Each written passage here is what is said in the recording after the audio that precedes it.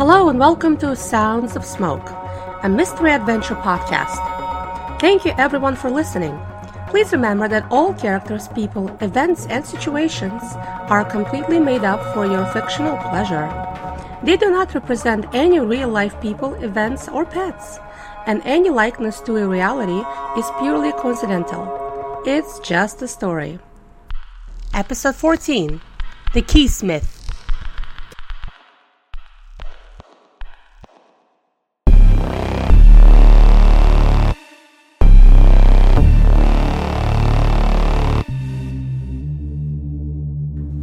Whatever, says Dave as he rolls his eyes. There, she's here. We all turn to look. I know, we're so subtle. I see a black, heavily tattooed girl with pink hair, white leather pants, and a plaid shirt. She cocked her head to the side as we all turned to stare directly at her. She slowly began walking towards us, looking only at Dave. Wha-bam! She just slapped his face so hard it left a bright red print in his cheek. I saw Nick let out a little laugh, while Lola looks like she needs popcorn because she is staring with extreme concentration, as if this was a movie and she does not want to miss 1 second of it. That girl loves to stare. The Keysmith pulls out a chair and sits in it without saying a word. Dave takes a second to collect himself, and then he says, Hello, Clementine. It's been a while. Hold on. Did he just say Clementine? This word sounds familiar. Clementine the Keysmith is glaring at him with what can only be described as pure rage. Look, babes. I know you hate my guts and I totally deserve that slap to the face, but this isn't a personal call. This is business. I need your expertise. You need my expertise? How about 2 years and no phone call? No, I'm sorry. No, I know I was wrong to sleep with your sister. No, nothing. And now you need my expertise. Why should I do business with you? You are a liar and a cheater, and I do not do business with either of those, said Clementine. Dave is staring with a blank face at her. I have no idea how he is going to get out of this one. Wow. This is like a soap opera moment. I feel like I'm in one of those romance novels I keep reading. Yeah. Wow. Graceful as ever. However, Victor's interjection has put her slightly at ease. I'm Lola. I went to school with Dave, and I need your help. I extend my hand out. She waits a bit, looks at Dave, who nods to the fact that I'm not lying, and then reluctantly shakes my hand back. Clementine Smith. Business, you say? Okay, I'll do business with you and your... She looks at Vic and Nick for a second. And your boyfriends? But this one, she points at Dave, will have to earn his privilege. Fuck him, that's fair. I hesitate if I should correct her assumption about my polyamorous love life, but think against it, because no need to confuse her any further. Okay, what are you looking for? I look over at Vic, and he just stares back at me with his dumb face. Vic, can I please have the key? Why does everyone always assume that everyone except me is her boyfriend? And now I have to share that title with Nick. Are we that much of an unlikely couple? Huh? Oh, yes. Yeah, sure. 1 second. Focus, dude. I fumble in my pocket and take out the key. Here. I hand her the key. There's supposed to be a second key to this one. Can you tell us where we can find it? She looks at it, takes out her black light, and scans it just like the bartendress. Then, she scans it under the red light. She takes out her laptop and puts the key against its mousepad. It scans the key image into the computer. And then, she does, I guess, what she do. She looks for something for like hours. Okay, for like 10 minutes, but it feels like hours. The anticipation alone is overwhelming. She puts the key back on a table. Yes, as I thought, You are in luck. I can help you. The second key is a biological key, and it is in a database. What is a biological key? Like a gas or a fungus? No, it's a finger. She rotates the computer towards us, and it shows an image of a large, elderly man. It's his middle finger on the left hand. In order to open your lock, you will need the physical key, which is this man's fingerprint. Oh, I see. That's great. Then we can just track that man down, cut off his middle finger, and boom, lock open. I look over at Nick. No problem. He's a tracker. Clementine shakes her head. No good. The finger needs to be alive. It is a temperature-sensitive lock. You will need to have that man there, alive, to open it. Great. Well, I guess that's doable, too. What's the payment? Kill him. She points at Dave. We all pause for a second.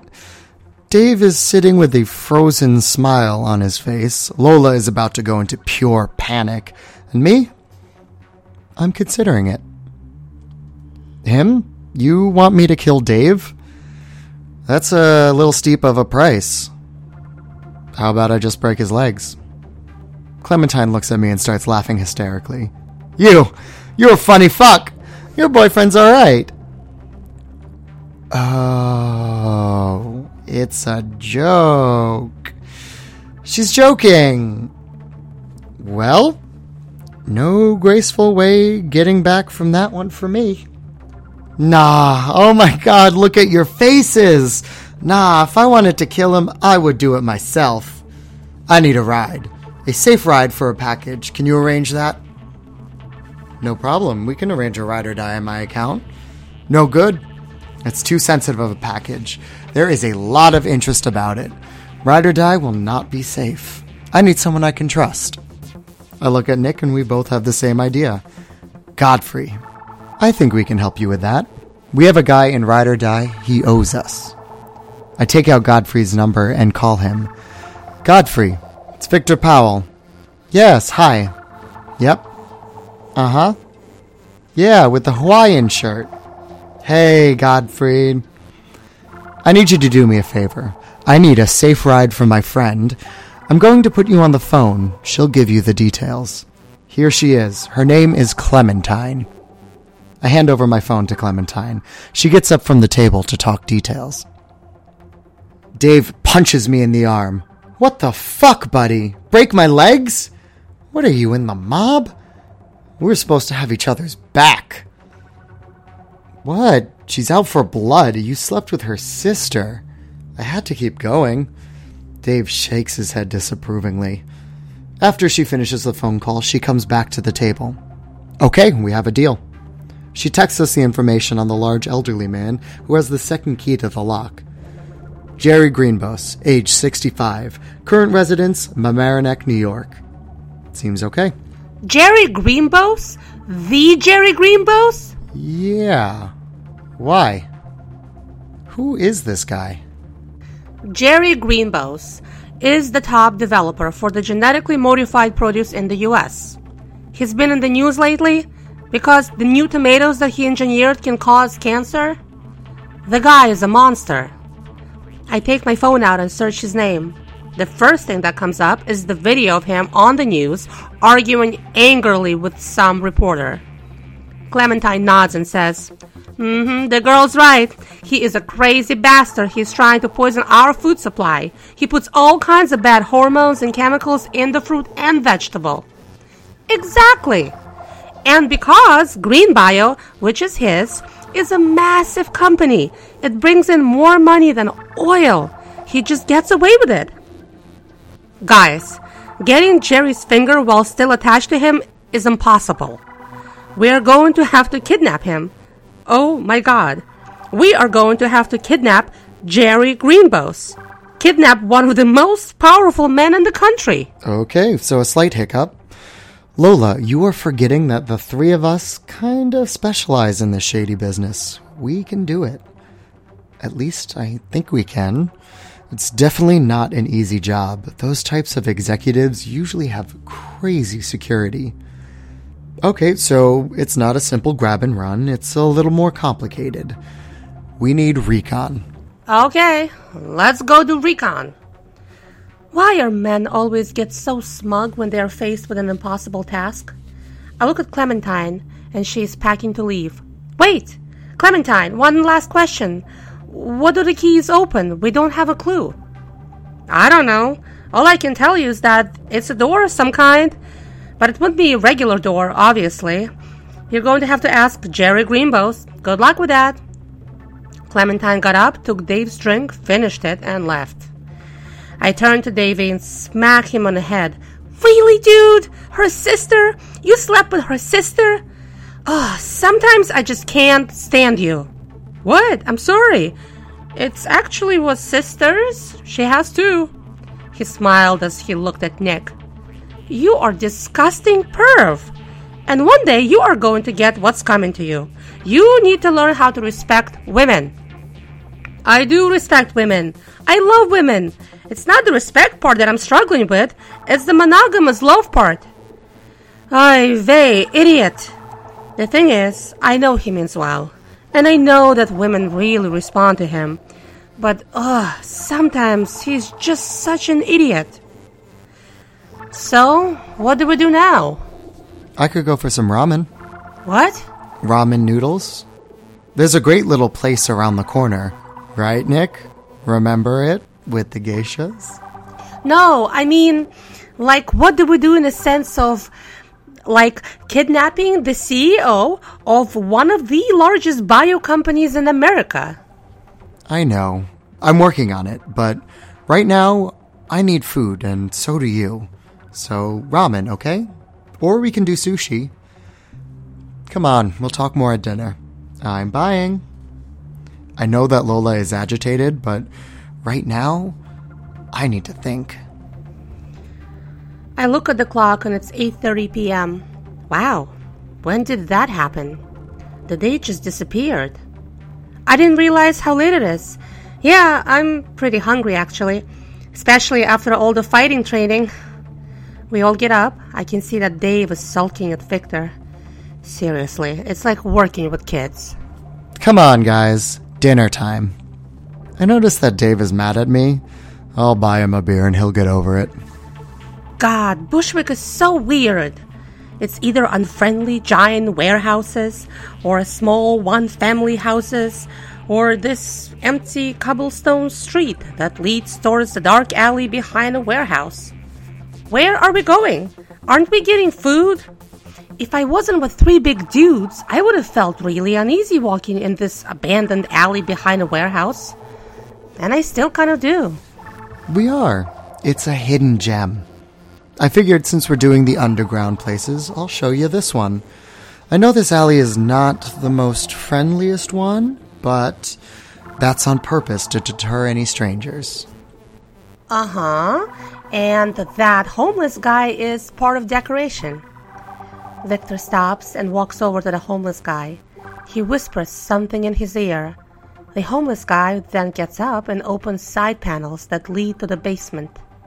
Well, this looks sketchy and exciting all at the same time. Walking down the stairs, I can hear the ambient music and can smell warm, delicious food. We enter a full-on Japanese ramen house. It looks like it fell from Tokyo and landed in Bushwick. Most people are speaking Japanese, and I can see the steam rise from the kitchen. The best part is that we are greeted by a real geisha. Half of this place looks like Japanese mafia from the movies, and the other half looks like tourists. Where am I? Whoa. Cool, huh? Both Lola and Dave seem impressed. Lola's doing her childish staring thing while Dave says, "Not bad, retrieval team, not bad at all. Check out that geisha." As we sit down, the geisha pours us some sake. Nick raises a glass and gives a toast to kidnapping, sisters, and no broken legs. Men, what are you going to do? They just never learn. Should we ask for a menu? It's all taken care of. We have a long road ahead, so relax and enjoy. I hate when people say relax. It always makes me feel more tense. I'm not criticizing, I'm just voicing an opinion. What do you mean it's all taken care of? Victor points, and I can see servers coming over to us with different types of appetizers. Dumplings, ramen, squid. Oh, this is good. This is very good.